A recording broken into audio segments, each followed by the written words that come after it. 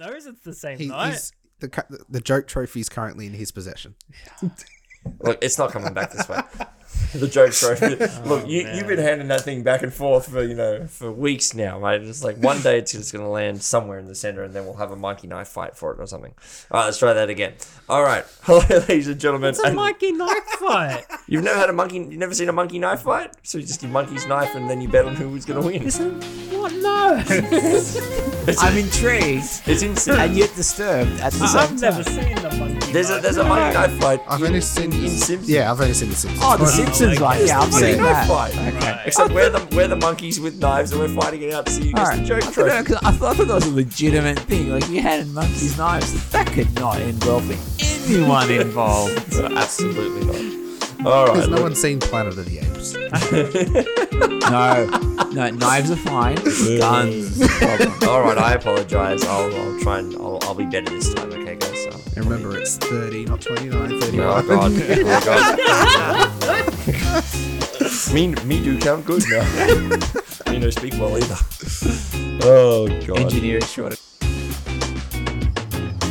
Hello, ladies and gentlemen, and welcome to episode number 30 of the Board Game Gateway podcast. This time with no Matt, but we have once again three hosts sitting around the table with myself. We have to my right, Mr. Blake. Hello.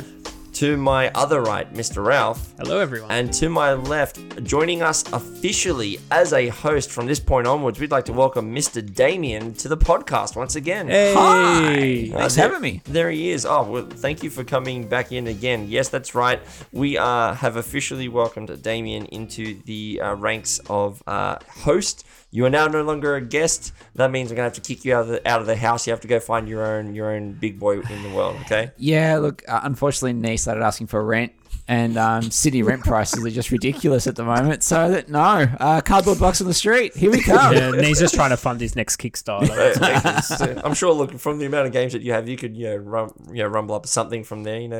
I'm convinced sure. that our other host, Matthew, has brought Damien onto the podcast just for another excuse to dodge me. Well, look, we haven't sacked Matthew at all. Yeah. Just want to put that out there. No one's gone And away. I do want to say, he's only been on one episode with me, and he hasn't been on another episode since. So maybe it's not you. well. Maybe it's me. Oh, who knows? Oh, look, that's very good. We'll have tune into episode 31 next week to the find cat out. in the box was last week. Okay, I don't want to open another box. Oh god! If this is the first time you are listening to the Board Game Gateway podcast, we are a podcast about board games, quite obviously, tabletop games and fun times. And look, we are hoping to be your entryway into the world of this wonderful hobby that we have. And tonight we're going to be talking about a couple of games. We're going to be talking about a game that Blake and Ralph have been playing, which is Bang the Dice Game.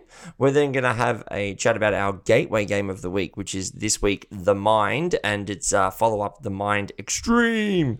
And then we're going to go into our discussion topic, which this week is going to be Reigniting the Old Flame. We'll talk about that when we get to it. But to start off the podcast after, this what has been a shambles of a start, if you will, gentlemen, I'd like to pass it to Ralph and to Blake to tell us about Bang the Dice Game.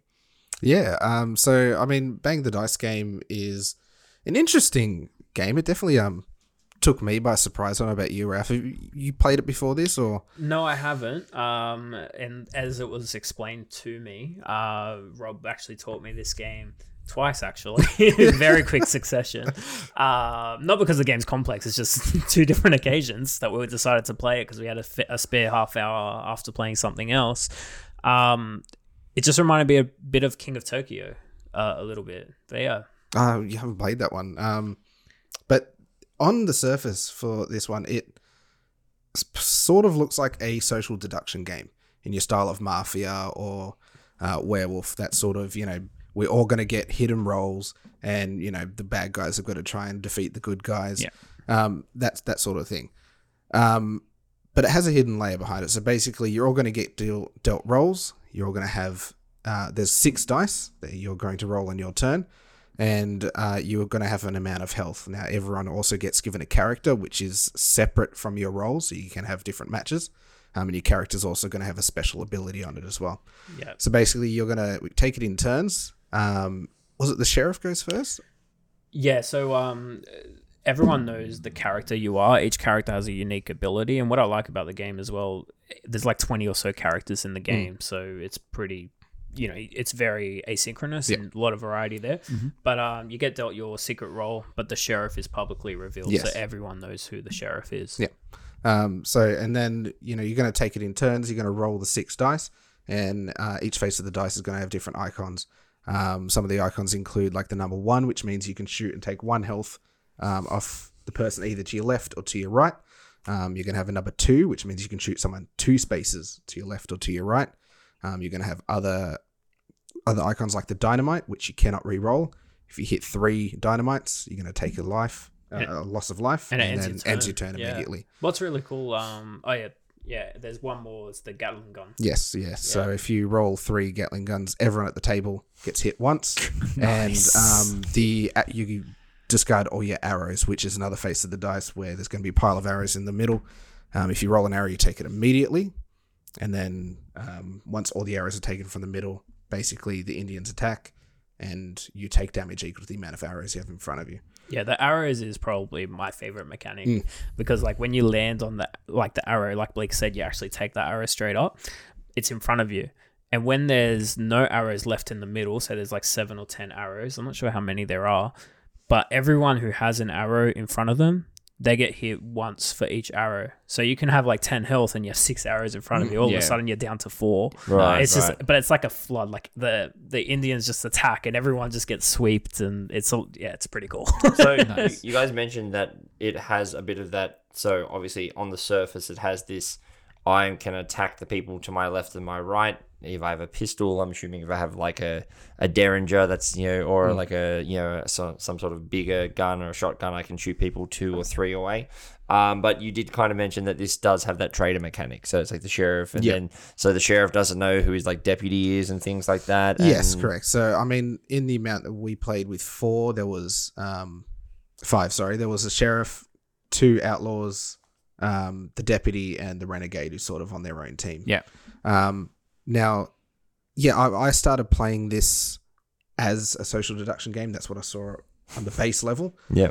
And in the first game, I made the mistake. I was an outlaw, and Rob was sitting to my left. I didn't know he was the other outlaw. I had an inkling, but I had the choice whether to shoot him and kill him, or shoot someone else. And everyone at the table had basically decided he was the outlaw because he damaged the sheriff. So I had to kill him to hide my role. And then the game I killed my only ally, and I got smoked from there. Yeah. Which led me to realize this is more than just hide your role. You can once your role is revealed, that's not the end of the game for you. You've still got actual gameplay here. Like, you actually have life. Yeah. You've got, you can still shoot your way out. If you and your outlaw buddy get revealed, but it's 2-on-2, you've still got a 50% chance to win that based on your dice rolls. Because you're kind of telling, like, if people know you're the outlaw, the other outlaw also knows you're the outlaw, so they won't hit you and they'll start helping you as well. Yeah, definitely. Quite cool. You mentioned that like this has sort of elements of King of Tokyo in the game. So the question's like, King of Tokyo in my household, with my kids especially, is an absolute favorite. It's one of the board games. You have a look at, you compare the games in my collection. If you want to find a game that has a battered box, King of Tokyo is it. It makes it to the table regularly because it is so accessible. Is Bang the Dice game, would you say it is just as accessible to kids, or do you think it is that little bit, maybe a step too far? I'd say it is, depending on the kids. Like, know your kids best than anyone else would. Because there is that thing where there was one game, for example, I was the outlaw and I hit the sheriff first turn, and everyone's like, oh, Ralph hit the sheriff, he's definitely an outlaw. And I'm like, oh, I didn't realize he was the sheriff. Oh crap, maybe can I take that back? And people were like, no, don't. A kid probably wouldn't try to go for that little bluff, that sort of thing. So there is that little social element. So I think if a kid's good with that sort of social element and they can sort of piece together the puzzle in front of them, like, how do I kill the sheriff without revealing who I am, that I am a bad guy, they will get it.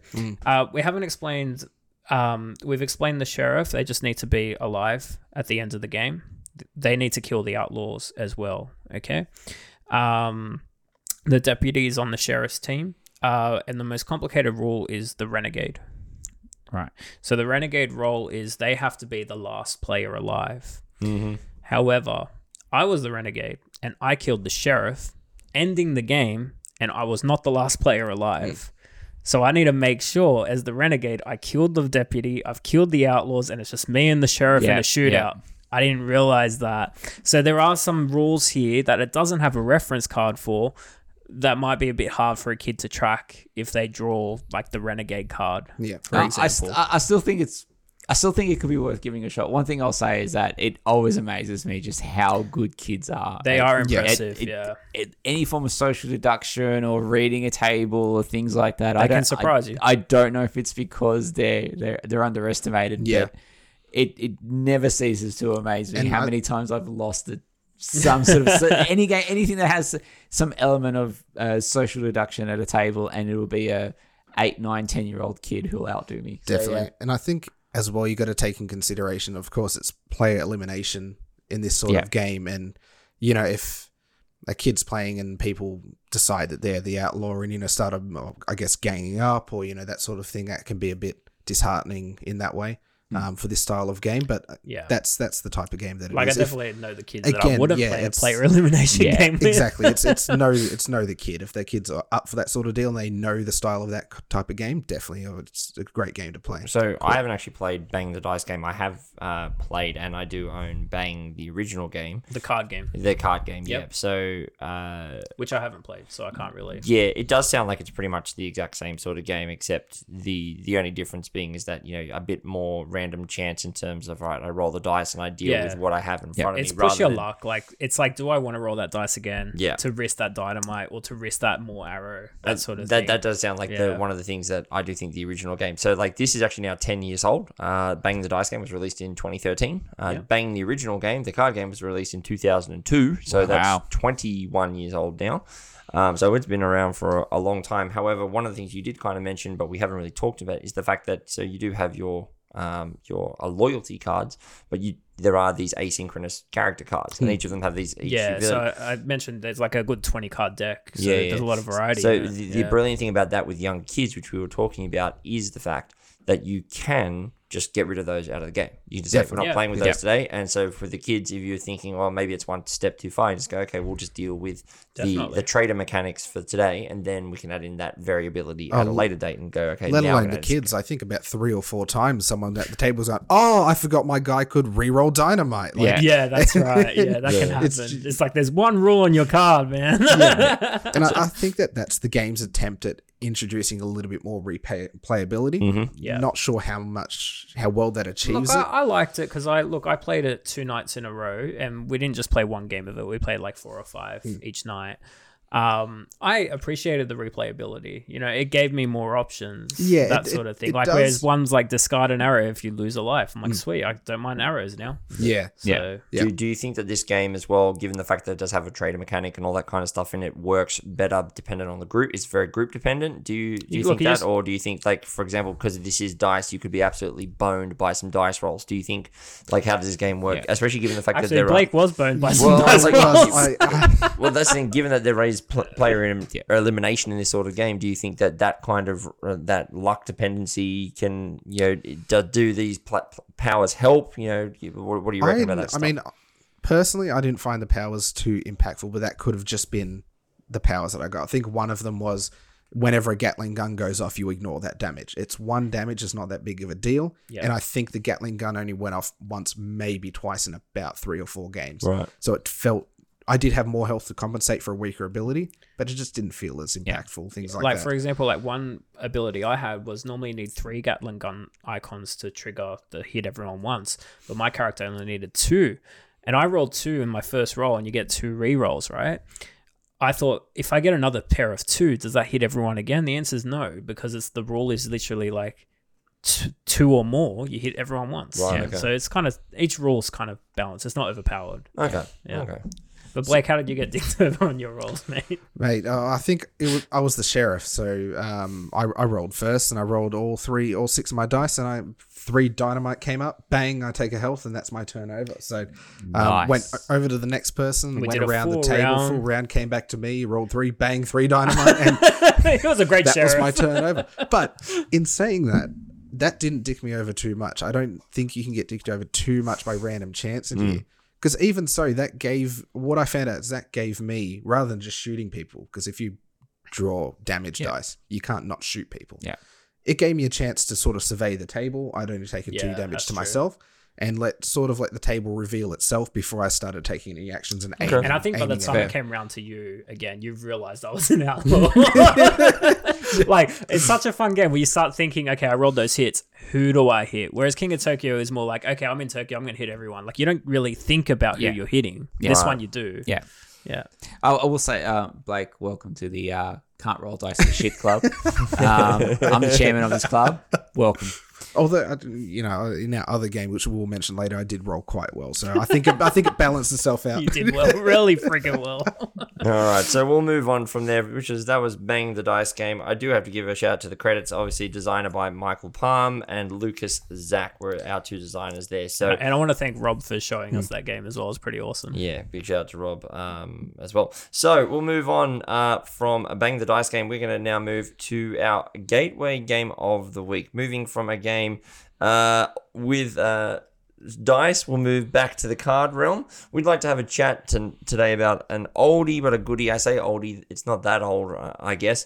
But we're going to talk about The Mind and its follow-up, The Mind Extreme. So, Ralph, I'd like you to take us through and take the people at home. Sure. The Mind, which was, to be released in 2018. So 5 years old, which, could be a bit old in the board I game feel scene. old saying that this game is 5 years old. But The Mind did feature on our top 10 Gateway games quite a few episodes ago. It's a game that we all pretty much love. But for those that don't know what it is, essentially you're all on a team and there's 100 cards in a deck of cards, right? And they all have numbers 1 to 100. And the deck, basically, the game has levels. And you start on level 1. And on level 1, every player gets dealt 1 card. Now, the aim of the game is everyone has to play a card in sequence order from 1 to 100, okay? You can't skip any numbers. So if I have number 70 and someone plays 89, that can't happen. If it does, we lose a life because I should have played my card first. So it sounds pretty simple, just putting your cards in numbered order, right? The catch is you can't talk during this. Or give signals, Yep. or make hand motions, or Yep. give the raised eyebrow. Yeah, You that's can't do right. that. And that's pretty much the game. That's level 1 anyway, where you get 1 card each. Then after you do that, you go to level 2 and you get 2 cards each. And then after you do that, you go to level 3 and you get 3 cards each. And the game plays the exact same way. Now, if you play 4 players, you actually start with life points equal to the number of players that you have. So if you're playing a 3-player game, you have 3 lives. And every time you sort of play a card out of sequence, you lose a life. Okay, even if you were to play multiple cards, you still just lose 1 life, which is really interesting. I've been playing that wrong for years. But there is one other rule. There is a power ability called a Ninja Star. I don't know why it's a Ninja Star, but it's a Ninja Star. Totally random Yep. things. Yes. Why are there rabbits in here? Don't know. Yeah, there's pictures of rabbits on the box, of really. theme. Yeah. Speaking of theme, this one does not land its theme. The only theme it has From is last week. the word is the mind, because you're trying to be on the same wavelength as other players. But what the Ninja Star is if you find yourself as a team in a really tough spot, you look around, multiple people want to play a card, and you don't know which card to play in what order. You think there's a chance of losing a life here because the game gets tense because the levels are hard. You don't really regain many lives. The game gets pretty close. So what a Ninja Star is when that time happens, a player can raise their hand and all other players have to raise their hand as well. That's agreeing to use a Ninja Star.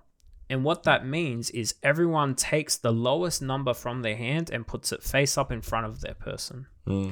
So that way everyone can see on the table the lowest card. and then gameplay resumes. Okay, so you will typically play your lowest card next and go in order, but that's not always the case because someone could still hold a card that's lower than your lowest card. So you got to be careful because you could lose a life that way. What do you boys think of the mind? Love it. Yeah, Absolutely Fantastic. love it. Great game. it is brilliant. It was quite high on my list for a reason. It's so simple, so fun, gets everyone involved, and for a game with no communication, it gets quite excited. The game itself is, so, as you said, so simple. It's just playing cards from lowest to highest and with no communication, no talking. I do love how the game starts with you all have to start your hand on the table. The meld. Mind meld. And then at some point it's like, okay, and then get in sync with each other. Without talking, when everybody removes their hand from the table, it's game on, right? It's just like you take this moment to get, and it is really, really funny. The first time you play this game and someone just goes, okay, cool, I'm just going to play the 7. And everyone goes, no, what are you doing? There's a low card. No. My favorite thing in the game is when you get to the higher levels, your 4 and your 5, and you still got all these lives and you're thinking, we're doing this. We're amazing. Look at us. And then the very next level, you just burn lives. And what's going on? It's all gone so bad. So there are 12 levels that you could potentially play up to with 4 players. Yeah. 4 players is even less than 12. Oh, maybe 10. Yeah, I think it's 10 levels. Yeah, because it scales for the player count. Yeah. And so, but the game itself this is the epitome of a game that people don't think is a game because there's no quote unquote game here, right? Yeah. There's no mechanics. I just want to ask though, have any of you boys beaten it? No. Myself and Georgie, we got to level 11 once when we did it. One versus one. Yeah, we did beat 12 because we had 1 life to get through it. And then at one point is if you've ever played the mind, what ends up happening is the first couple of rounds, people start getting really calm. And then what will happen is it just takes one person, for example, will play a 33. And then one person, very quick fire, will play the 35 they've been holding in their hands, oh crap. And then someone miraculously has the 34 and looks at them with dagger and go, what are you doing? And that one motion of someone getting antsy, it's amazing how that feeling perforates throughout the people at the table because you're as soon as one person starts getting antsy, you can't talk to them, so you can't yell at them, calm the fuck down, calm down, right? Because they're just and just oh god. And once that happens, all of a sudden the whole table is just all right, well now we're playing to his speed, whatever this is, or she, I love it. I think one of my favorite things that I heard recently that involved the mind, and I think it was one of you guys that told me, where it was actually a group of musicians were able to consistently beat the game because they maintained a 4/4 beat in their head. And because, again, they're all musicians. That wasn't me. Maybe Matt told you this. It's easy to do it. If you have people that are good with tempo, you could easily play it on the bar chord, on the bar of music. Yeah. That's it. So that's where the mind. That's why I stopped playing it. As soon as I figured out 4 people with good timing can just blitz through it, just kind of talk it out. It's not a game anymore. Yeah, it's not. And it's become an activity, not a game for me. See, I don't play it at that 4 count anymore. The game box says 2 to 4, but I actually play this game now with 8 to 10 players, and we stuff the levels off. We just say, right, it doesn't matter about the game. We'll give everyone 1 card, and if we get through it, we'll go to 2. Yeah, and then we'll just see how many levels we can get through as a team. And it's really funny because some of my family members just cannot not communicate. They just cannot, with this idea of it's shut up. It's no. But one of my favorite moments in the mind every time to watch is that if you have someone who has a 99 and someone who has 100, because both of them are just I don't want to move. I'm going to move. And you see the person with the 100 just goes, I'm not going to move. And the 99 person goes, I'm not going to move either. And then eventually you start to see the layers of doubt creep into the 99 person's face. But do you have the 100 or do you have a 98 and you're trying to be better than me? You just watch this internal monologue struggle in their face. And it's one of the greatest moments to see them finally go, 99, and there's yay, or there's the 100. It's one of my favorite moments. Let me tell you, right? So to me, the mind, fantastic. I've overplayed it. I put it away. I haven't got it out for a while. Those moments that you were just saying, they happen at the normal player counts for the mind extreme every time. Well, let's talk about the mind extreme. So we've talked about the mind and why that's great. So let's talk about the extreme because I'll hand that one over to Blake to explain. Yeah, so let's take what's different about the mind extreme compared to the mind. Right. So the mind extreme takes the exact same concept, except now you are playing with 2 sets of cards all in the same deck. One are the same as your regular cards, except they now go from 1 up to 50. And on the other side of your level deck, you're going to have another set of cards, red ones, which play from down from 50 to 1. Oh, no. Wow. No. So you're going to play both of these decks simultaneously. Oh, no. You don't get one red and one blue, so you know exactly what everyone has. You're going to deal them out one each, same as normal. The level 1, you get 1 card each. And yeah.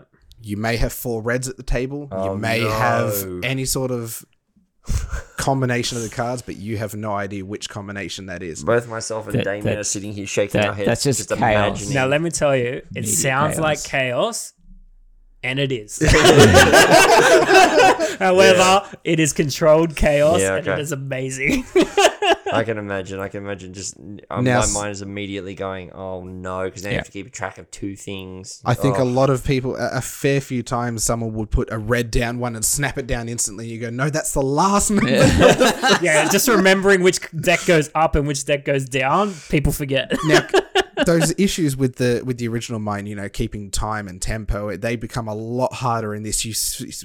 All of a sudden, impossible. cards are flying on one end, and you completely lose the timing of the other deck. I think that happened with me. Yeah, I People think playing on the right, and Ralph's played one on the red, and went, no, I had one before that, and he goes, well, it's been there for about 30 seconds. Yeah, that's right. I'll play like 48 here on the deck that's meant to go down, and everyone's playing cards in the blue, and I'll let that 48 sit there for a while, and then I'll play 35, and people start yelling at me because they were looking at the blue deck and not the red deck. Now, I can imagine. this game also has one further wrinkle to it, Oh no. and this is when you go More up in chaos? levels. It starts on level 3. Now, on your level card, you're going to have a hand symbol to one side of your deck, and what that indicates is that color on that side, you need to play face down. Oh, no. See- Oh, no. So the red side still's the same, and the blue side's still the same. So you the don't- only difference is its face So down. you have no idea. You have no idea if That's you've made a right. mistake. You have no idea where you're up to until the end. And let me tell you, this is where I started to think, okay, this is getting a little bit ridiculous. Probably the original might be enough. But when you get at the end and you're sitting there and you're going, okay, There's a you reveal. There's a reveal. reveal. And then you've got it right. There's nothing better. Everyone cheers. We did it, guys. I was gonna say, from talking to you, what you've just said, and we've talked a lot about gaming experiences and moments for gateway games. That honestly does sound like the moment you get it. Yeah. You're just like, that is the best feeling we've ever had. 'Cause I I'm think- the best man in the we world. played a few hands of this, and Blake and I looked at each other and we're like, this is amazing. Yeah. Yeah. Again, when I first had it explained to me, I thought they've put too much in it. It's too much. It's taken away from the simplicity of the game, which I think is the core of the success of the first game. But I think it keeps that simplicity. Even though there are 2 things to focus on, it's the same level of simplicity. You're doing the same thing. It just adds another layer of the same stuff to it, and I think it does successfully. The rules are the exact same, but the ninja style works a little bit differently. So you no longer just show your lowest card. What you do is you still show your lowest. You can choose. You can either show your lowest blue card or your highest red card. Okay. Is there a So way there's to that communicate choice. that? No. Okay. Well, you communicate that by showing the card. Oh, no. But I mean, is it like one hand to show the blue card, or No, the other hand show it's the up red to the card? player. No. So you could, some person show a red, and then everyone else shows a blue, and you're like, oh, well, that doesn't help. And I'm sorry. I'm assuming everyone has to put the card face down, Face initially, up. and then. Oh yes. Oh, yeah, that's how we do it. Yeah, yeah. yeah. Because Face otherwise, down, then because flip. timing becomes It influences your important. decision. That's right. Yeah. And that's interesting when one of the cards, like say the right hand red cards, have to be put face down. It's interesting when you reveal that, and then everyone still stares at each other like, what should we do? You're waiting for someone to pick up their card and place it on the face down pile. So following on from what you were saying there, Blake, how you said, it did feel like there could potentially be, at the start, feel like there's too much complexity. Do you think that the Mind Extreme, you could start with, maybe a shortened deck of, like, say, 0 to 51, or do you think you'd still go the Mind as the initial, stepping point. I guess this is for you as well, Ralph, which is, do you think that this replaces the mind? Do you think it's a step? Do you think, what do you think the place of the Mind Extreme is compared to its younger brother? For me, I think this entirely replaces the Mind. I wouldn't play the Mind anymore. Okay. If I wanted to teach someone, I would probably just play with a shortened deck of 50 and just to show them the concept of one deck. That's a good idea. And then once they've got that comfortable, move on to using both decks. Okay. Yeah. I think for me, this just completely replaces everything about the Mind, and it blows it out of the water. Yeah, I agree wholeheartedly there. Just, you know how you play games, like we were just talking about Bang, where you slowly introduce rules. You might take certain things out to show kids. This is the exact same thing. It's just one little rule that you add, and putting your card face down. It's introduced from level 3, and by that time you're already in a little bit of a sink anyway. Okay. And it sounds impossible to do, but we did it fairly consistently. I think we did it more than we didn't, and that was I have to tell you my favorite moment of when we played this game. Actually, Blake knows what's coming here. So I think we're playing it 3 players: my brother, Blake, and myself. And you play two things, but this one I think there was the red pile. The blue pile. We had to put face down. Okay. Anyway, so we're just playing our cards. We're playing, the red card face up. I play a blue card face down. My brother plays a blue card face down. And then we're just playing the game. And you're not supposed to talk, but we're just having a bit of a giggle here and there. And Blake's like, guys, I think we've lost this one. And he puts a card down on the face down blue pile. We continue playing the round. We finished, it was level 5 or something.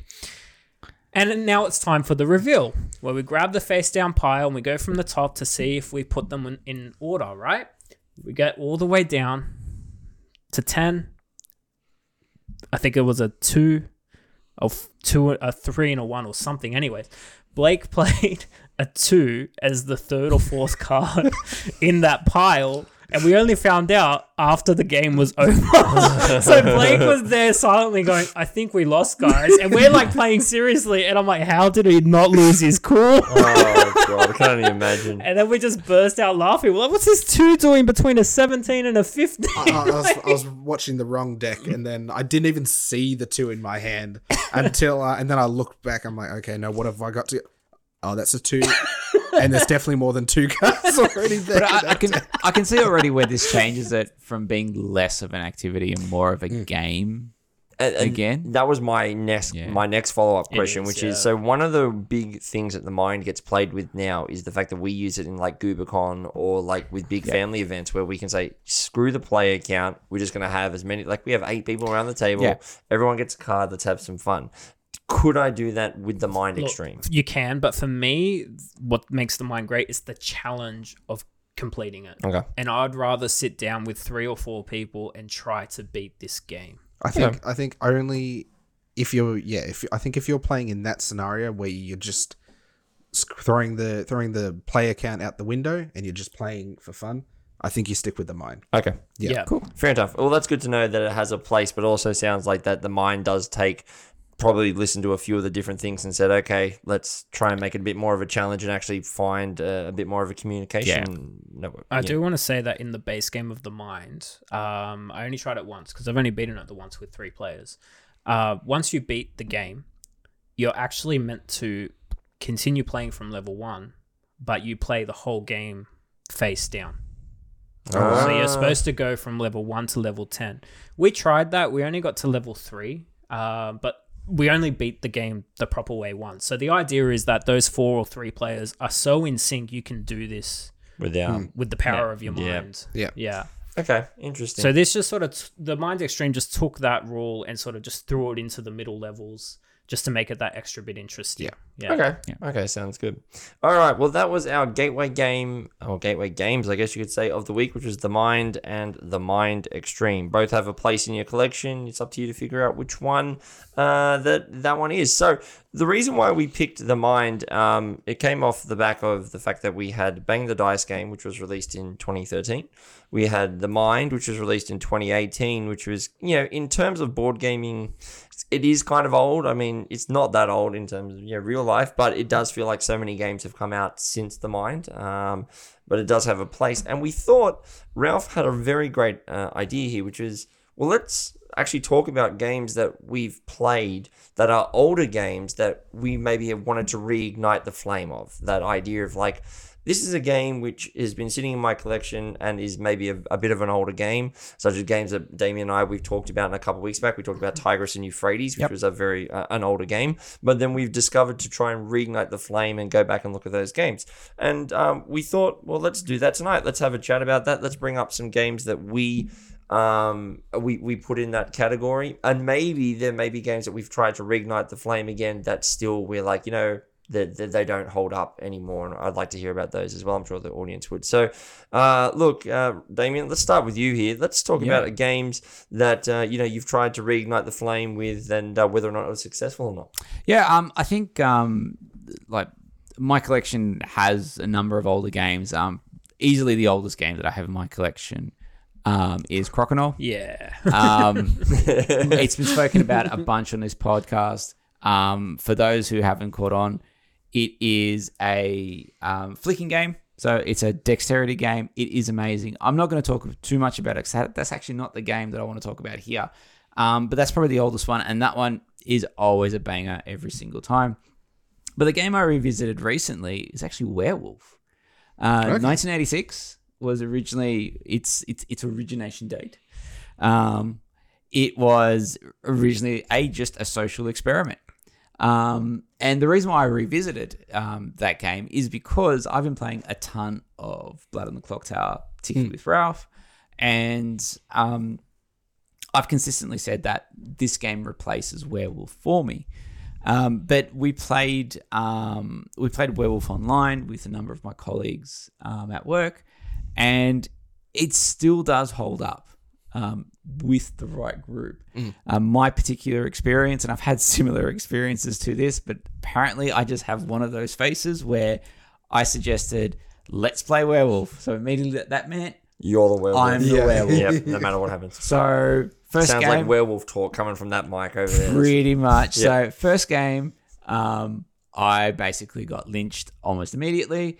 And second game, people were talking about lynching me almost straight away, and I said, "Look, I'm here to play a game. This is really." You just want to get out of meetings, don't you? Hold on, but were you the werewolf in the second game? That's not the point.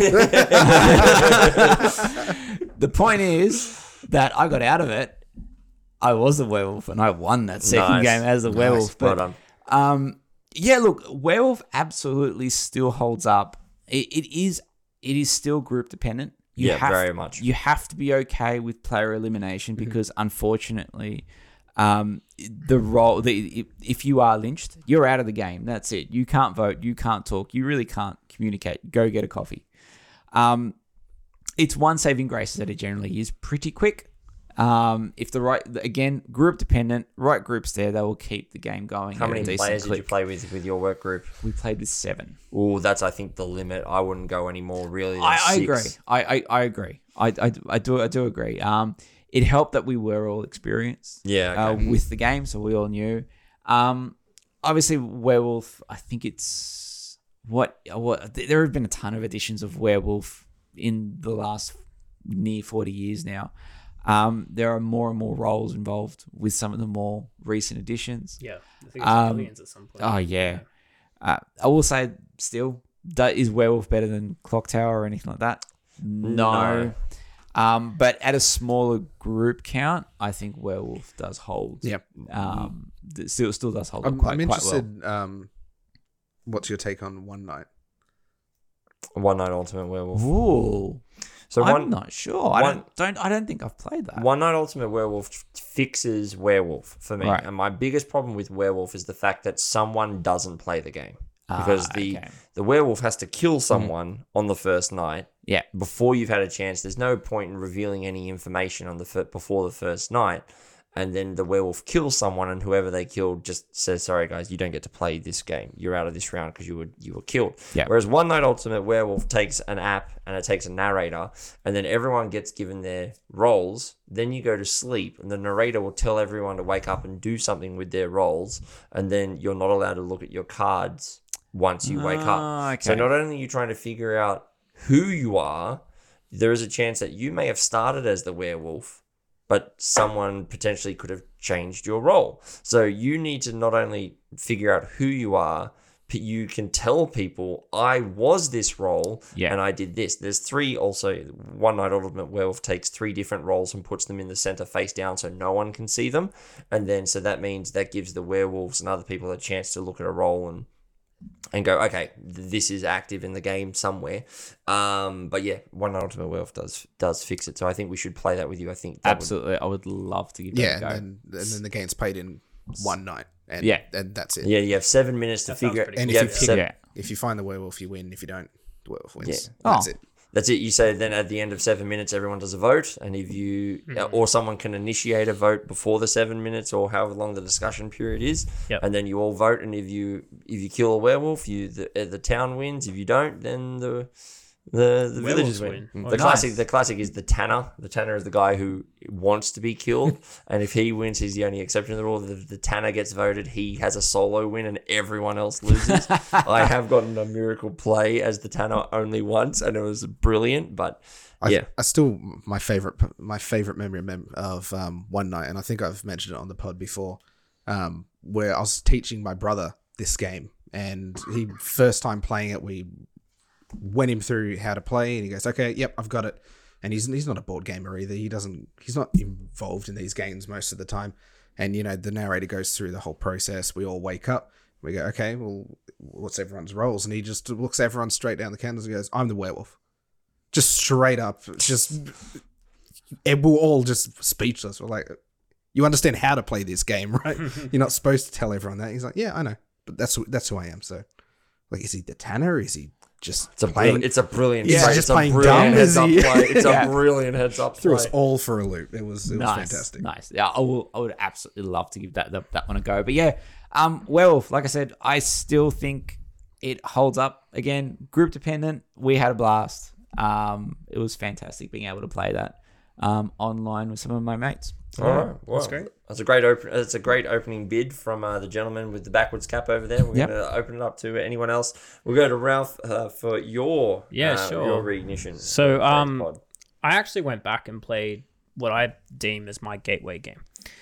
This game actually got me into the hobby of board gaming. I played Risk before that, but that was pretty much the extent of as complex as I got.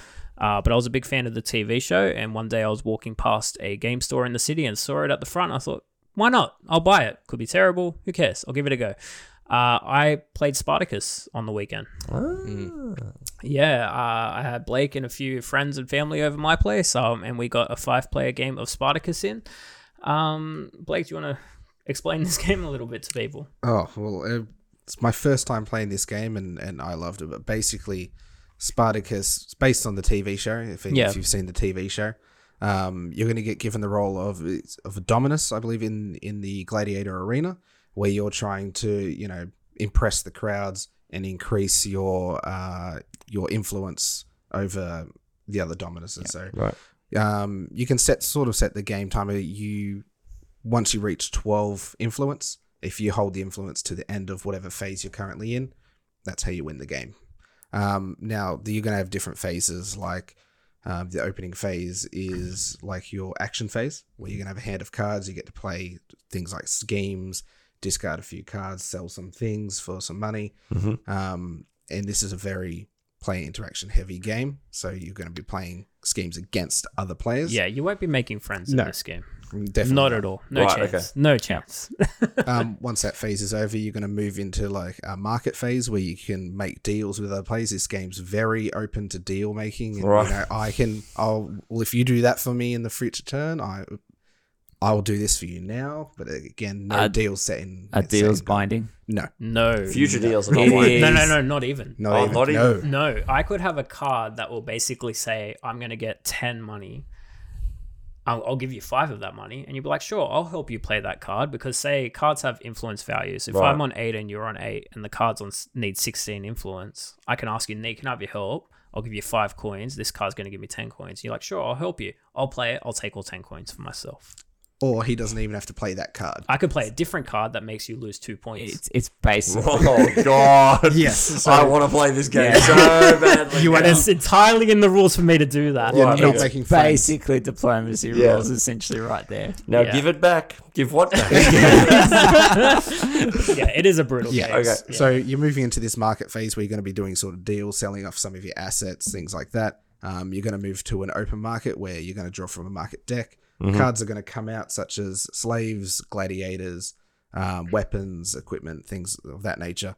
And everyone's going to bid basically on these cards. So you're going to take from your treasury. Everyone's going to put out their hand with the amount of coins in it, and everyone reveals at the same time. Whoever bids the most wins the card. Tiebreakers, you're just going to put the card and bid again, just the people who tied, Right. until there's a winner. If no one decides to bid any more money, the card just gets discarded. Right. Yeah. Now, once you're finished this phase, you're going to move into the actual gladiator battle. During the bid phase, you're going to bid for who's the host of this, and the host gets to invite people into this arena. Right. You're Okay. going to say, Damien, I officially invite you to battle in the arena. You can decline. Can I bring my pet lion? You can. Yes. If you decline, you're going to lose influence. If you accept, then you're going to put one of your gladiators forward into the arena to invite. Or one of your slaves. Yes. Do they have a pet lion? No. Unfortunately not. No. And the gladiators are going to fight in this little mini game, which I think was done pretty well. The battle system is fantastic in it. Uses a lot of dice, Yeah. but I'm fine with that. But what's good about that is you don't have a lot of dice for long because dice are your health. Right. Okay, so each gladiator and what I like about in the market phase, there's weapons, slaves, and gladiators, and each one of them is different. They all have some sort of different ability. They all sort of upsell themselves, and the deck's fairly huge, so you don't know what gladiators are going to come out during the game. But the way the battle system works is you have your attack dice, your defense dice, and your speed dice. Right. So speed are your initiative, and that will determine how far you can move, and the speed is which your gladiator works. So you can try and time the first hit in the fight. Right. And when you get hit, say your opponent deals 3 hits to you, you're taking dice out of your dice pool. Okay. Okay, so your gladiator is getting weaker during the fight. Yeah. And that could make you move less, and the other gladiator has all the speed, so they're constantly hitting you and running away, and So you might think I might not need to move. Yeah. So you can take it away from your speed dice, but then you're losing your initiative, so they're Yeah. going to get first go. So, just so I understand, if it turns out that there are multiple gladiators involved Yep. in this fight, Yep. could you potentially end up in that horrible situation where one person just ends up getting beaten down on by multiple other people? Yes. So that's what I love about this Fantastic. game. So Not we that had a horrible. we had a really interesting situation in our game, right? So normally gladiators, if a Primus is called, where it's a 2-on-2 battle, Yep. they're a team. They can't betray that. But there are some gladiators with unique abilities where they can change teams. Right. And we were in a unique situation where Blake had the best gladiator in the game, Spartacus. Did you stand up and say, "No, I'm Spartacus"? We didn't say that all day, actually. I was so That's the joke. disappointed. The joke is literally sitting right. in my- I'm Spartacus, God. and so is my wife. In my defense, I haven't seen Spartacus. So Blake had the strongest gladiator. My cousin was on his team. He had a gladiator that could change teams and start attacking Spartacus. So I was like, Anthony, we can kill Spartacus now if we do it. If we backstab Blake, Blake already had some momentum in the game. He was going to win it. If we kill his best gladiator, that gives us a chance. But he wanted to. If you win the fight, you get a prestige point, an intrigue point as well. So Anthony wanted to win the fight. And I'm like, no, this is more important for table ballots. But the reason he didn't listen to me was because I also was a gladiator that could change sides. Right. So he thought he was going to change sides, and then I would change sides and be on the same team as Spartacus. You 100% would have done I that. wasn't going to. I wanted to kill Maybe Blake. maybe not the start, but if a couple of dice rolls didn't go, your way, probably. you would have immediately would have shifted back. Yeah. So the game, what I love about this game is the backstabbing happens right out of the gates. Right, okay. Right. I literally showed a card to 4 other players and backstabbed my cousin because they all said, yes, you could do this. Okay. Love That it. was my first move. So the backstabbing happens everywhere. There's reaction cards which happen when certain other things happen. So they're the sabotage and TI, like just other things, in the auctioning phase, you can reduce someone's bid and things like that. So a lot of it is luck of the card draw, but there's so many cards in that deck. You know, you can't rely on certain cards to come out. And the backstabbing in the arena phase was so funny. And my cousin Ants, I was already upset with him because he didn't betray Blake and kill him. So there was a time where I think Blake and I were on a team and we were versing my cousin Ant and my brother, I think. Mm-hmm. Anyways, my cousin Ant was that same gladiator and he betrayed his teammate. So now it became a 3-on-1. So it was me, Blake, and Anthony versus my brother. Oh, no. But what we did, Blake and I had stronger gladiators, faster ones. So we cornered, my cousin was just running away, and we cornered him so he couldn't run away anymore. And we made sure his gladiator died in the fight. We did it during the fight. We backstabbed him. So, yeah, this game can be brutal, but in the end, it's all done with table balance in mind. Yeah. So you never have a player that runs away with the lead. Sorry, Damien. I was going to ask Ralph very quickly. Do you feel like this reignition of this game is just kind of like, you know, you realize why you got into this hobby? Like, do you feel like, you know, it needs to get played again? You know? It definitely does. I played this game a lot. I played it with the wrong rules as well for a very long time. It definitely seems like a game you can definitely house rule very easily. I think it needs to. Yeah. The rulebook isn't fantastic. There's certain things where it happened during the game where I think normally in the 2v2 battles, both the gladiators roll their speed dice and that team was to go first who gets the highest. But when there was 3 of us on the same team, we're like, and we wanted to corner my cousin, we're like, how's this work? And someone just said, what about each gladiator just roll speed dice individually and then do the turn order that way? And we're like, sure. So we just rolled with it. I suppose if you're consistent across the board, then, you know, whether or not, you know, at least it'll work. But a lot has to be said about some older games that aren't as tight, if you will, that they have wobbliness about them. And I know some people don't like that. I know some people don't like when a game that can't be defined to the nth degree in the rules. But I kind of like that, especially when you have high interaction games where a lot of the time the game is not what's happening on the table. It's actually what's happening to the players sort of above the table, if you will. That's right.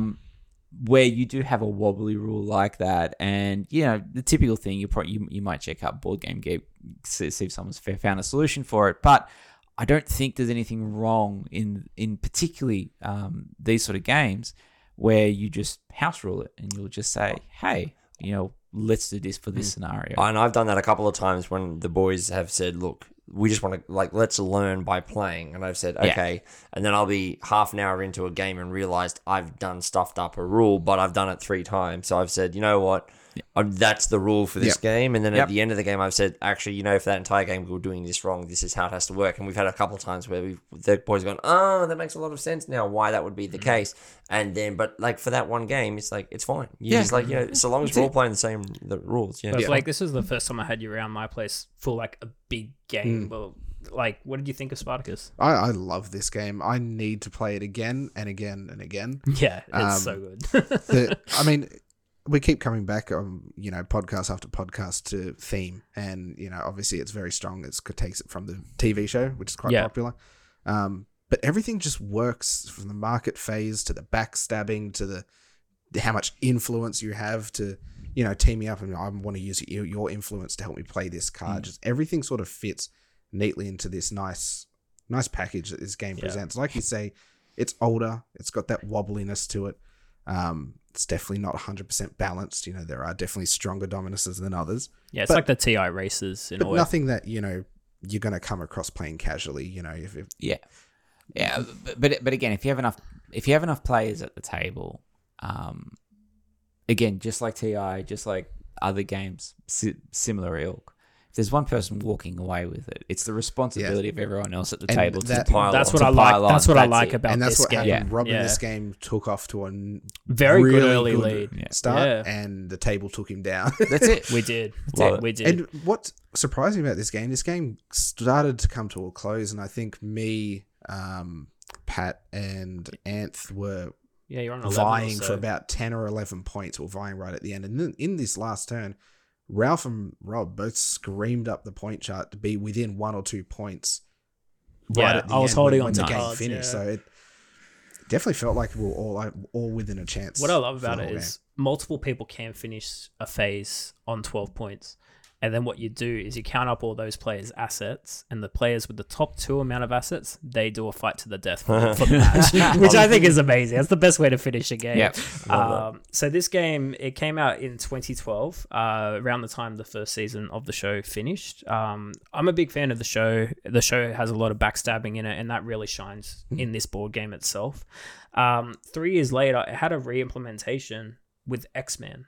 Oh, So the theme is X-Men related. I haven't played this version, but I believe just 2 years ago there was a reprint with like more cartoony graphics of the Spartacus game as well. But it doesn't have the 2 expansions that the base game has. okay. Yeah.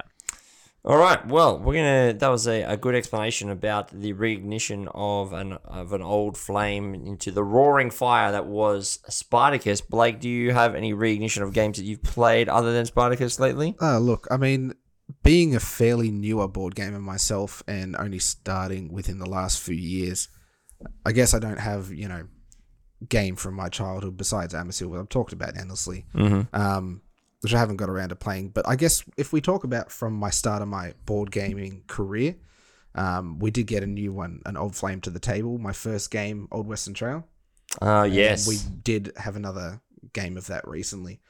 I think I still have the same problems that I've always had with it, but it's one of those, I think it's a comfort game for me. It's one of those games that if it hits the table, I'm always down to play it. It's I've got my issues with it, but it's just so nostalgic at the moment. So nostalgic, I guess. Yeah, from humble beginnings. I love how the New Zealand variant is sheep. Yeah. Did you see the marketing on it though? No, I haven't. They refer to them as cattle. Cattle. But So there's sheep cattle. cattle. It's 100% a typo, but it's now publicized everywhere. The front cover is like pure sheep. It's so funny. Okay, so to end up, I'll finalize with my game. I think one of the games that I wanted to bring up is Acquire. And this was a game that I introduced, I brought to one of the MacArthur board game meetups, which I did, but I also brought it out during GooberCon.